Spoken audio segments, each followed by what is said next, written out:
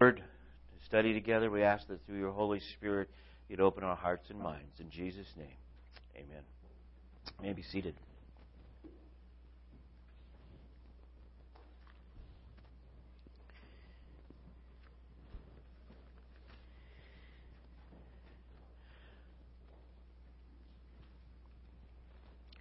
This morning we're going to continue to work our way through the Beatitudes, and to keep them in the context, I will read them again, this time up through verse 9,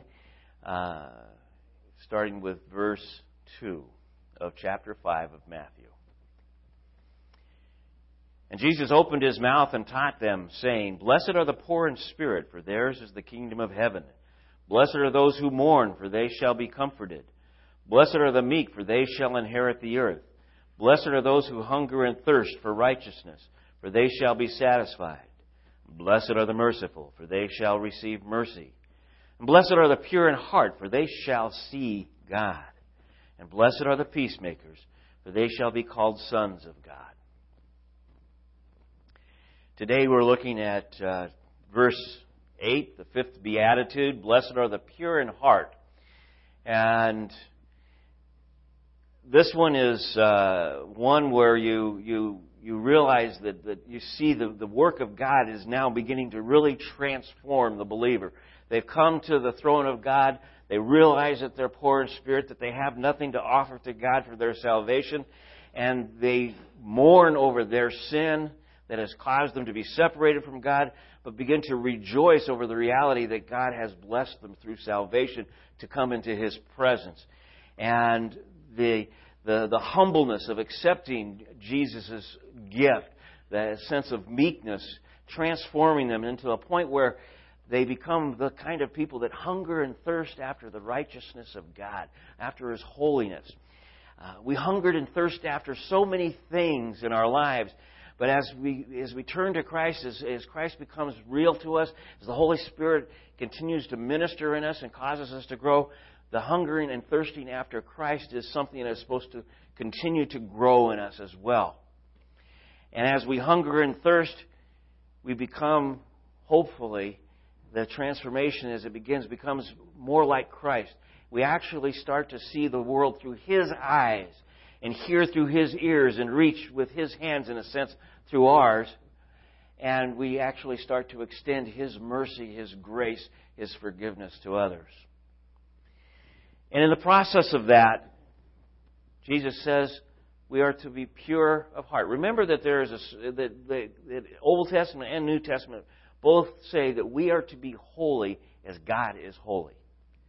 And as soon as I say that, every one of us has to come to the point where we say, but how? And the reality is that we can't, He can, and we're going to get into that this morning.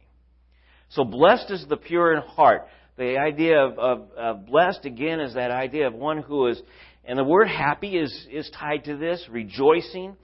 But it's a fuller picture than that. It's a sense of being at peace with God, resting in God's grace, now, and knowing that it is forever, now and forever.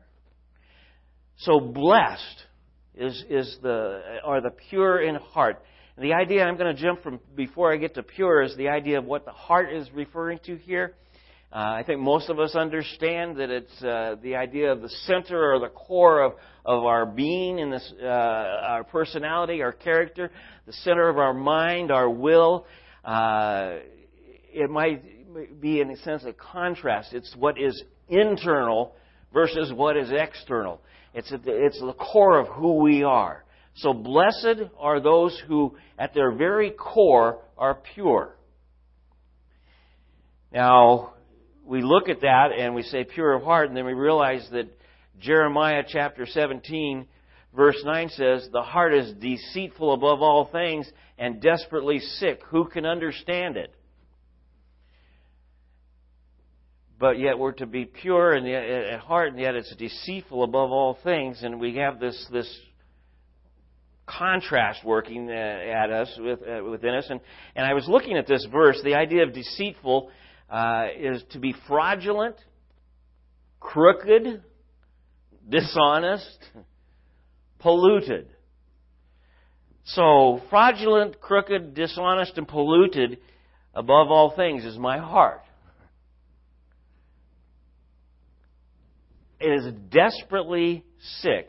The idea of it, that it is feeble, weak, and also tied to this phrase is the idea of being melancholy, self-absorbed with my own woes. Woe is me. And we go through the list of things that we can think of that have brought us down, the circumstances around our life, etc. Incurably sick. Who can? And then he adds this phrase: "Who can understand it?" Or basically, who can figure it out? Who can know it? How can you possibly end up trusting and depending on it if it's this sick? Even over time, as you look at your heart, how will you ever be able to trust in it if you know that it is in this condition? So this is the picture that Jeremiah describes that we're in, and yet Jesus is saying we need to be pure of heart. Jesus, in His own comment concerning the heart, in Matthew chapter 15, in fact, I'm going to turn to that, Matthew chapter 15, verses 1 through 11. And Jesus is talking with the Pharisees and the scribes. They're at issue with Him over the keeping of certain traditions, especially in this case, the washing of hands before you eat. And I think I'll just read the verses to you. Then Pharisees and scribes came to Jesus from Jerusalem and said, "Why do your disciples break the tradition of the elders? For they do not wash their hands when they eat." Now, the washing of the hands for especially the scribes and the Pharisees was more than this. A proper washing went up to the elbows, and it was done in a prescribed way, and the disciples weren't doing this. And so Jesus is being challenged. Why aren't your disciples following this tradition? And Jesus answers them in verse 3. "Why do you break the commandment of God for the sake of your tradition? For God commanded, honor your father and your mother, and whoever reviles father or mother must surely die. But you say, if anyone tells his father or mother, what you should have gained from me is given to God," meaning Corban, "he need not honor his father. So for the sake of your tradition, you have made void the word of God. You hypocrites! Well did Isaiah prophesy of you when he said, 'This people honors me with their lips, but their heart is far from me. In vain do they worship me, teaching as doctrines the commandments of men.'" What he was saying is, the Pharisees, you're more concerned about your traditions and whether those things are being kept. And here you are ignoring the very commandment of God to honor your mother and your father.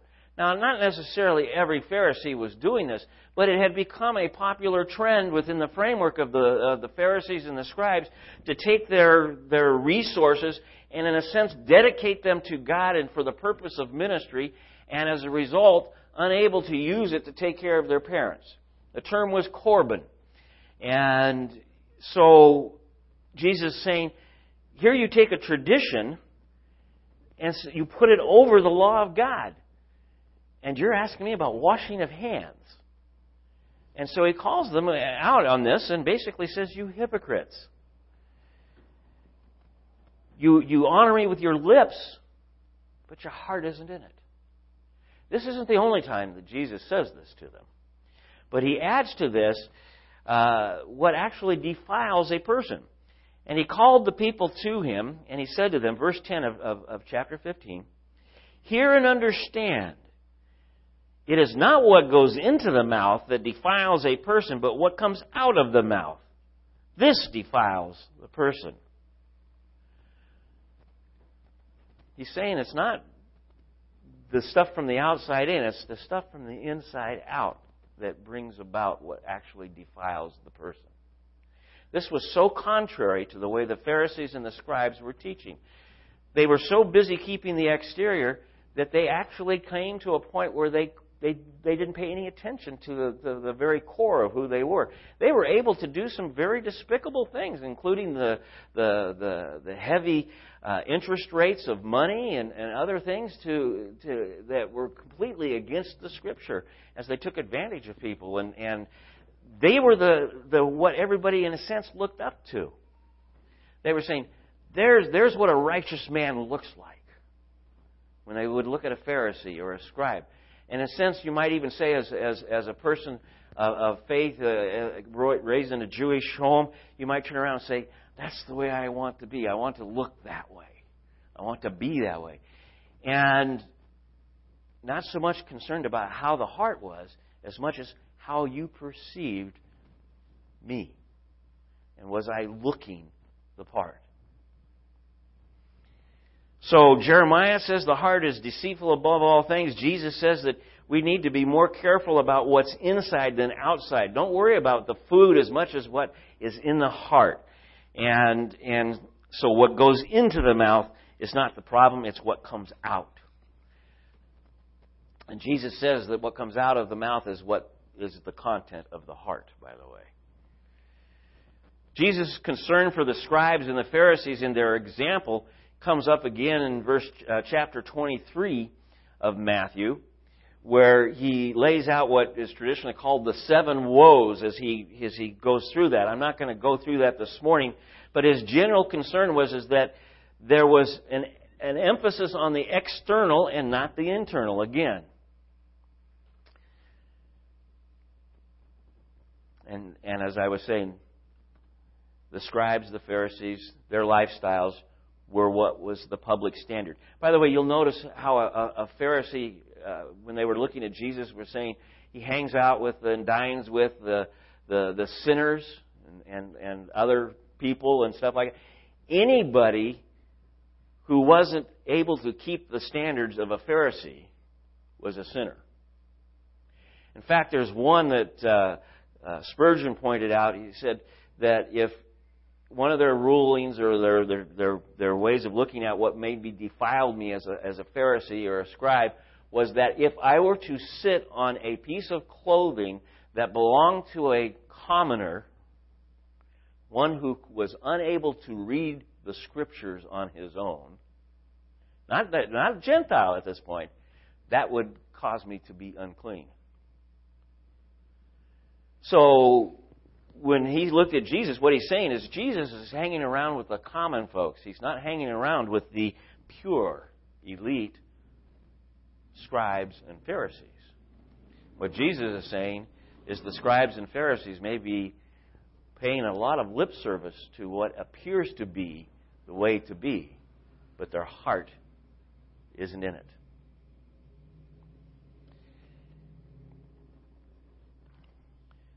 In chapter 5, going back to the first chapter of the Sermon on the Mount, verse 20, he says something that's very interesting to the disciples. He says, "For I tell you, unless your righteousness exceeds that of the scribes and the Pharisees, you will never enter the kingdom of heaven." Such a counter to the idea. But wait a minute, the scribes and the Pharisees, aren't they the examples of what we're to be?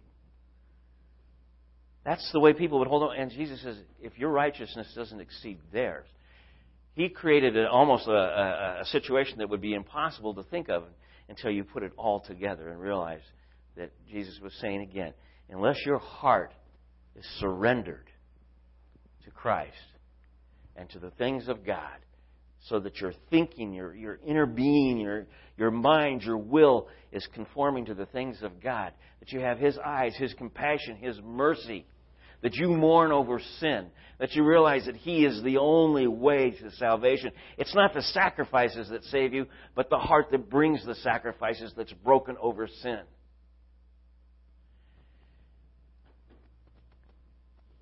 Unless you get to that point, you're no different than the scribes and the Pharisees. By the way, what is he saying about the average person in the scribes and the Pharisees here? Think about the inverse of the way it's put. They aren't going to see the kingdom of God. if that's all they have is the outside, it's not enough. So one thing becomes clear, I hope, this morning is that righteousness, holiness, purity comes from the heart and works from the inside out. The idea of being pure is the idea of being holy, set apart, righteous, clean, cleansed without blemish. To be single-minded, pointing towards God and His Word. Psalm 1 would be the idea. Again, I use it frequently with the Beatitudes because it starts off with blessed. And then you look at Psalm 1 where it says, blessed is the man who he's not taking his counsel from the way the world thinks, or the way he doesn't stand where the wicked stand. He doesn't sit where the people mock God. But his delight is in the law of the Lord. And on this he meditates. He doesn't take other people's way of doing things. He gets into it himself. And the law of the Lord, the Word of God, becomes personal. And he meditates on it. It says day and night, which means he looks for ways to apply it to all aspects of his life. Psalm 119:10 says that with my whole heart I will seek you. And so there's something that is going on. When we start to approach God in the desire to know Him and to love Him and to seek after Him because of what He has done for us, that He has saved us, there becomes this transition to want to be holy. Not that I have to be holy, because if it's based on what I have to, I can't get there. It's based on what Christ has done, and I receive it, and I desire it to own me, to rule me, to control my mind, my heart, my will. To be pure in heart, all the more is that you will want to hunger and thirst after God's righteousness. Spurgeon, again, I went to look at a couple of things, and he pointed out, it doesn't say here, and I really appreciated this way of looking at it, because he took the opposite. He says, it doesn't say here to be pure in language. It doesn't say here to be pure in your actions. It doesn't say here to be pure in your ceremonies or raiment. You can see those are Spurgeon's types of words. Raiment, your clothing and your outer wear. You see, the Pharisees, and they got so caught up with wanting to look righteous and holy that it says in Deuteronomy that they would put the scriptures on their wrists and around their forehead. They would make these things, the phylacteries, but they would make them extra big so they stood out. And they would go extra long on their tassels and stuff so that you would be sure to see their prayer aprons and all the things that they were doing. So they exaggerated it so that they would stand out. And I don't know whether it was a contest in the sense of who had the biggest wristbands or whatever, but the idea was that they overemphasized all these things. So the raiment was very important. And it's not the food that matters. And then he pointed out, Spurgeon pointed out, and he says, and that's interesting, that all man asks of us is external. We really don't, as a whole, what we ask of our neighbors and anybody else is always external behavior. We're not asking for, and so he says we're concerned more about the language, action, ceremonies, and raiment and food, even from the framework of the church. But he says, if your actions should appear pure, yet if the motive should be impure, that will nullify them all. In other words, if the heart's not in it, it doesn't matter how you act. It's not going to make a difference in your relationship with God. It might fare well with the people around you. You could be actually one of the most popular orators of Scripture, and not be right with God in the sense of what Jesus is saying here. And over the years, even in my lifetime, we've seen a number of times where people who were very popular in their ministry turned out to be very corrupt in their hearts.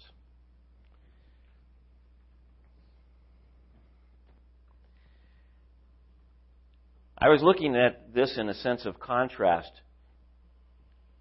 Jesus calls us to have a pure heart. Therefore, I must start with what? An impure heart.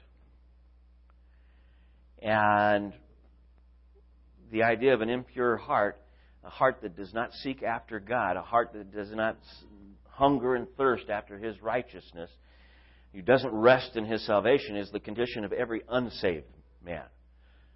So that's where it begins, with everybody. Is an impure heart. Condition of every unsaved person. And our only desire at that point really is to gain the world. But what does that profit you if you lose your soul? You see where it's going here. Primary goal is to gain the things of the world, the money, or knowledge, fame, and then I just put the love of ... anything other than God first. Person who is spiritually blind with an impure heart has a very low opinion of Scripture. At best, they'll look at, and I can recall this in my own lifetime for myself, they will look at Scripture as good moral teachings of a man with high ideals. Any serious look at sin or the sinner or the need for a Savior will be pushed aside because it causes man to have a very negative opinion of himself and low self-esteem. In the 80s, and I don't know, I never heard it go again past this point, but in the 80s, there were a number of pastors who were taken to court because their counsel was based on Scripture, and it caused people to have such low self-esteem that they couldn't function, that they were hurt, they were wounded, they were damaged, and they tried to get compensation for it. In fact, there was a point in time where you had to make sure in your insurance for church that the pastor was covered with an additional clause in his insurance and covering to cover his counseling when we would use the word biblical term or biblical counseling, because he might be sued.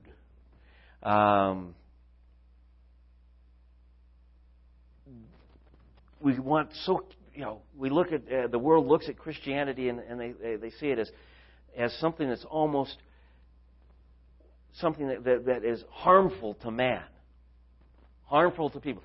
A lawsuit in Illinois, again back in the 80s, was a parent being sued by the state because their children were in a Christian home, going to a Christian church and going to a Christian school, and therefore had no opportunity to know any other thing, and therefore were being brainwashed and being deprived of their rights to pursue happiness based on the idea of being exposed to a number of things so they could choose. Now, it didn't go anywhere, but just the fact that a court even entertained to let it be filed shows the culture that basically says, we want to be careful with the Scripture. It's okay for you guys if you want to believe it and keep it to yourself, but don't try to make it a standard that everybody has to come to be right with God. You can be right with God in a whole bunch of ways. Just leave it alone. But that's not what Scripture says. Scripture says you can only be right with God through Jesus Christ. And the reality that you are indeed a sinner. That you are indeed lost without the salvation of Christ. And that the idea of to be pure in heart cannot possibly happen without Christ and His grace and the Holy Spirit working in you. So the world has this low view of Scripture, and again, not wanting to take any close look at sin or sinner or need of Savior. And they totally miss the gospel. The sadness of this is that it's not just the world in the sense of how you look at it. I know a number of people that I have met in my lifetime who had been in church all their lives, including some pastors who had never known the gospel until they were in the ministry, in some cases, for over, I think of one, for over 20 years. And when it hit him, he realized, I'd been through seminary. He knew the Greek. He could parse the Greek words and verbs and all these kinds of things. And he came back to basic Bible college where I met him. And I asked him, his name is Bob. I said, Bob, why are you going here? You could have gone on to this university or this program or whatever and gotten your doctorate. And he says, I realized I had to start over and get back to the basics. I really came to that point where I really, truly wanted to know who Jesus Christ and His salvation is. I had to get back to the foundation. He had totally missed the gospel. He had basically what you might call a feel-good version of Scripture that never dealt with actually pointing out sin and its need for a Savior.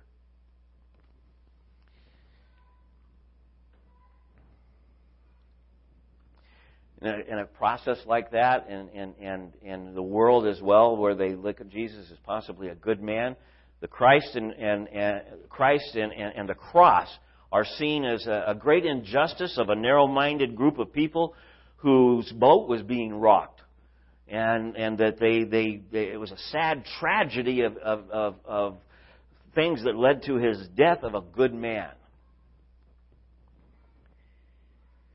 And I was looking at this again, the total missing of the gospel there. And then I thought about this, and I was looking at over the last 100 years, the emphasis for man to look at is in a sense of why man's heart is sick. And it is interesting. Culture will agree with that as a general statement. There's a lot of sickness of the heart. But they won't talk about sin. Instead, they'll talk about the environment that someone was raised in.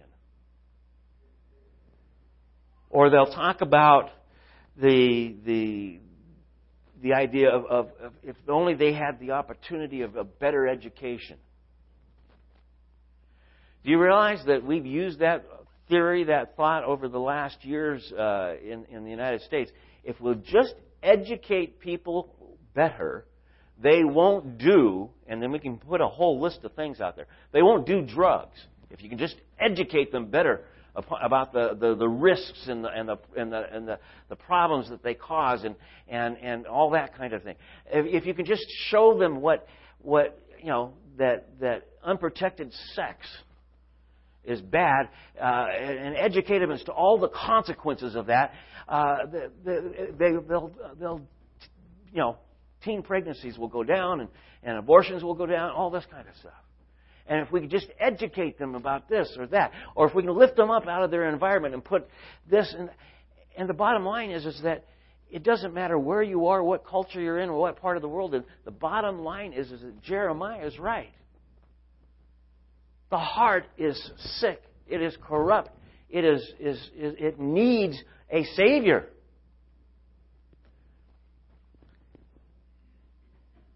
Changing the environment is not going to change the person in the sense of their ability to get to God, to get to heaven. Throwing more education or more money at it. That's what our culture likes to do. We like to throw money at something and say, fix it.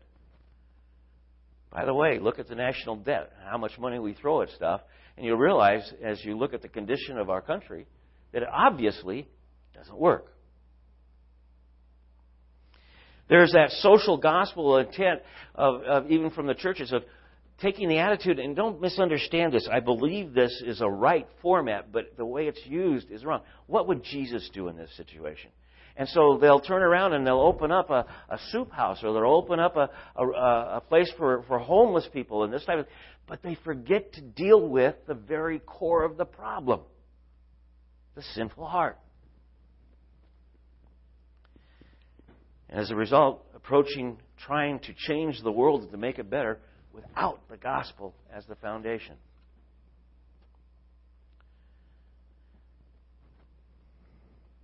So I get to this point in my thoughts, and I wrote it down here in my notes. Okay, so how does it work? How does one get a pure heart? How do I clean it? What book do I read? What DVD do I watch? What program do I put myself into in such a way that I can clean my heart? That I can do it? Because that's what the world asks. How do I do it? And the answer is, you don't. God does it. What book, what DVD, what is it? There's only one place to start. The God-breathed Word. The Bible. God does what is necessary. He brings salvation. It is the indwelling of the Holy Spirit at the point that one confesses the need of a Savior and that Jesus Christ is the only one. Confess with your mouth. Believe in your heart. This corrupt thing. How does that happen? The Holy Spirit influences it. The Holy Spirit sets up the situations to bring you to that point where you say, I am unclean. I have a sinful heart. I desperately need a Savior. I am helplessly, hopelessly lost. And now that I'm poor in spirit, I cry, I cringe, I mourn over my sin. How do I clean it? I don't. God does it through the indwelling of the Holy Spirit, causing me to understand the foundational part of the Bible, which is the gospel message, Jesus Christ, His death, burial, and resurrection, of why He emptied Himself for my sake, for our sake.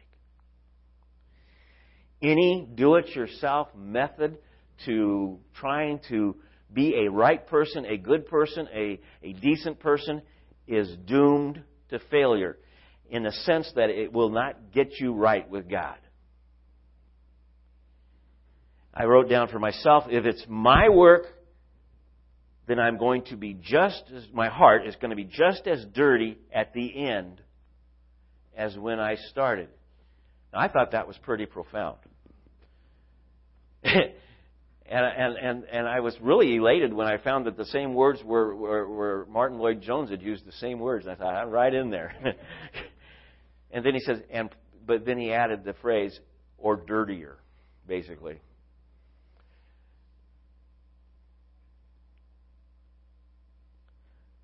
We have to understand we are sinners with deceitful hearts, and it will deceive us. We won't see it without the Holy Spirit opening up our eyes and our mind and our heart to it. The work begins and ends with God.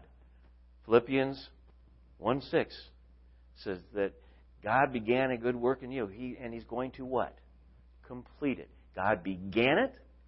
He's going to complete it.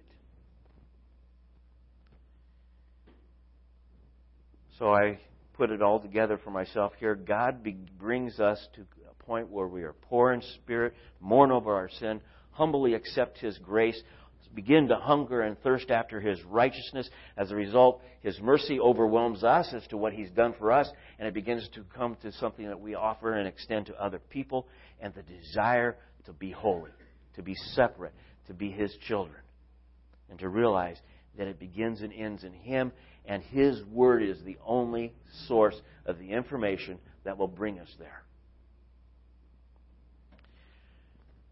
His Word is very definite, though, in pointing out that this will automatically begin war in you.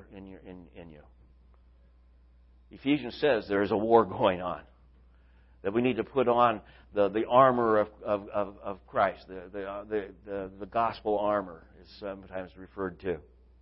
Ephesians chapter 6. Galatians 5:17 tells us very clearly there is a battle going on now between the Spirit and the flesh. I am still in this flesh that likes the worldly things and the worldly pursuits, and I'm in a constant battle with the way the world will distract me, and my heart will just kind of drift. And it's going to be something that's going to go on the rest of my life. So as I realize this, I realize too, though, wretched man that I am. Sound familiar? The end of Romans chapter 7. Wretched man that I am, and I'm going to paraphrase it basically, where's my hope? Jesus Christ, my Lord. Because when I rest in His grace and in His salvation, the one thing I can be sure of is the end of chapter 7 to the beginning of chapter 8. There is no condemnation for those who are in Christ Jesus. That I am joint heirs with Jesus in what He has given me. And as He builds in me the desire to be holy, to hunger and to thirst after Him, it will continue to grow to where it becomes kind of a cycle. It's something that as I come closer to knowing who He is and what He's done and understanding it better, it causes the desire to grow to even want to know Him more.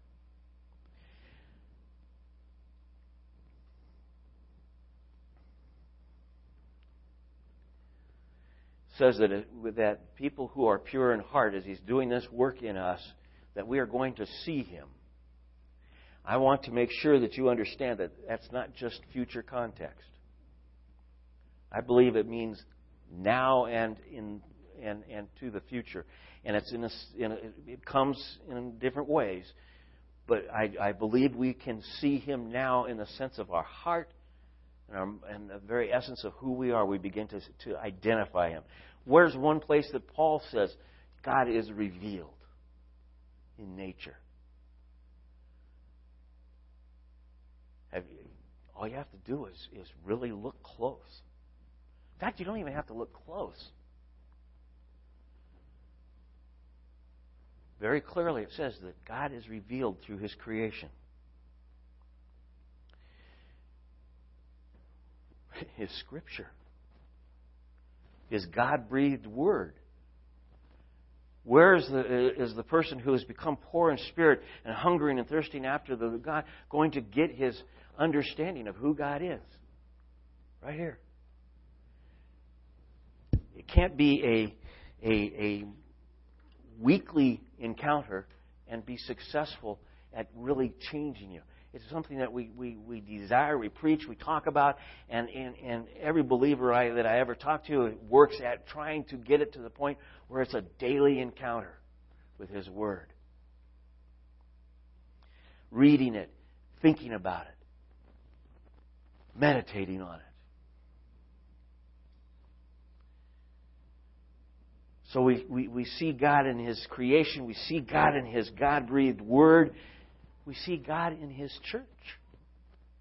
And the first thing that comes to mind is, wait a minute, what about all the hypocrites? Isn't that the argument that people use? Okay? That is a misunderstanding of the word hypocrite in the sense. What they're talking about is, there's a bunch of sinners in your church. And I can't argue. I are one.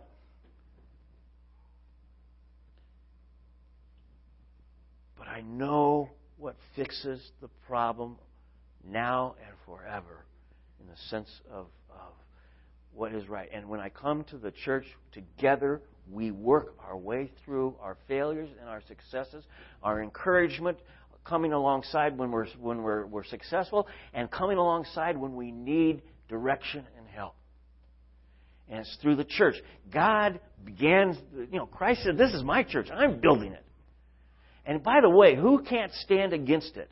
Who will not prevail against it? The devil. And anybody who turns around and says, I'm really concerned, this may be the last generation of the church. There's no such thing. What Christ builds stands, period.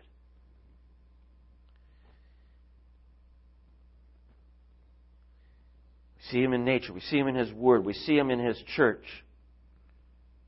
And in the framework of church, I broke it down to the idea of fellowship together. Worship together. As we worshiped this morning, I heard several amens. That means you were saying, you agreed with what we sang. As we worshiped together, there was a sense of community, church, together, that said, we are in agreement, in harmony about who Christ is. We are in harmony about what He did on the cross. And we ask Him to draw us even closer. Ultimately, Paul says we are going to see Him how? Face to face. When the perfect comes, we're going to see Him face to face. I want to make sure you understand this isn't a passive process. We don't sit and wait for it to happen. We're told to be active in the process. God has asked us to be involved in the process. He says that we are to seek Him. We are to look for Him. We are to seek Him. He says if you do that, and it's an absolute promise, if you will seek me, you will find me. Ask. Ask about the questions. Ask what you need to know. And by the way, we may ask the wrong questions to start with. And as a result, He'll redirect us in His Word until we get to the right format in the questions. But He's saying, ask, and it will be given. You'll receive it. Knock, and it'll be open to you. He's not talking about, things of the world. He's talking about a relationship with Him.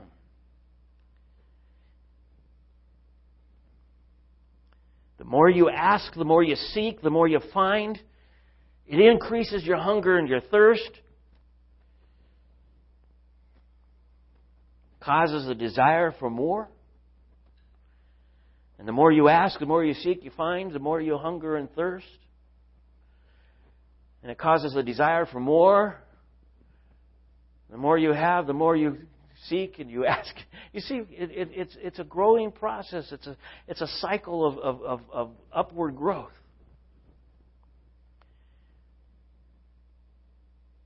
Pure in heart comes through confessing with your mouth, believing in your heart that Jesus is the Christ, the Son of God. It begins there with the indwelling of the Holy Spirit, and it's resting in the gospel and the gospel alone to save you.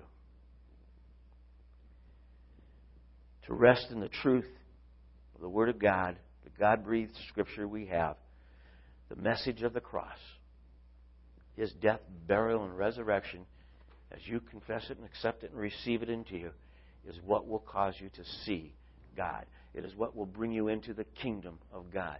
It is what will satisfy you as you hunger and thirst and seek after Him. I want to encourage you this morning as we go into communion. It is the message of the cross, the very foundation of what we talk about and preach about and sing about. The communion that we share that draws us into this relationship that brings about a pure heart. And there is a day where there will no longer be any shadow, any hint of sin, any hint of competition against what we want to see in God. That's where we are headed, face to face. A new heaven, a new earth. But until we get there, are we in a battle zone? Yeah. But don't give in to this, look at all the circumstances, the woe is me. Rest in the awesome reality. No matter what is going on around you, no matter where you are, no matter what your health, no matter what your finances, the reality is Jesus Christ, if He's opened your eyes to His salvation, that you rest in His grace, that there is no condemnation, and that you are going to grow in your grace, and you're going to see God now and forever, and ultimately in that process, face to face. Ask the ushers to come forward to pass the communion out. Ask the singers to come up, please. And just hold the communion that's passed to you. Hold it until we've all been served, and we'll share it together.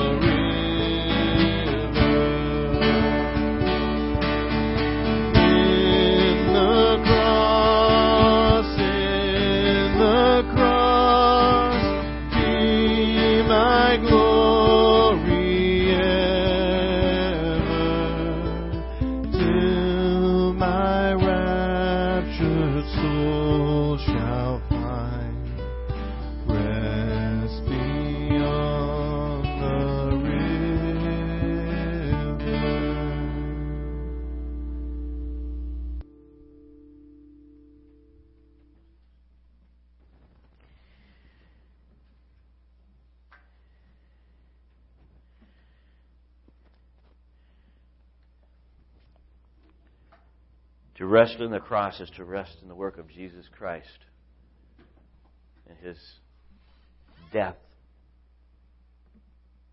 for us, His payment of the wages of sin for us. And again, I know I share it often this way, but with that being the reality, as we rest in what Christ has done and His paying the price, we will never know by experience the cost of our sins. I don't know if you can, I just want you to see how amazing that is.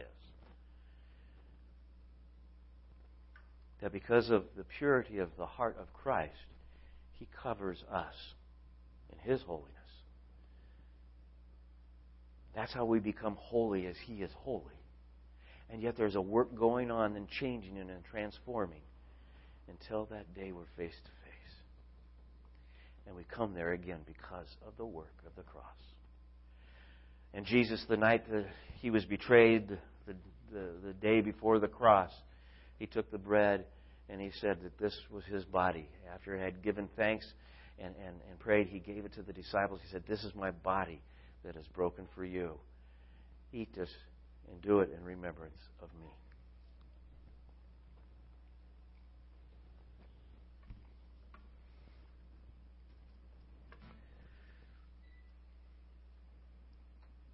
At the end of the meal, He took the cup of wine and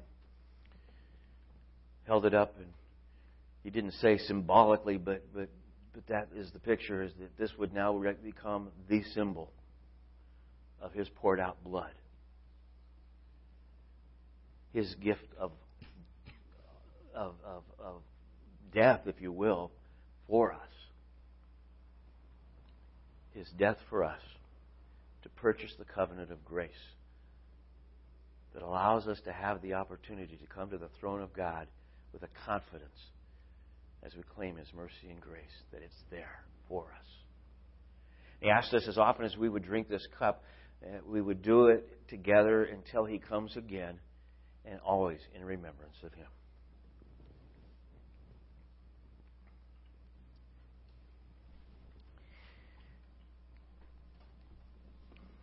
Father, again we come thanking You.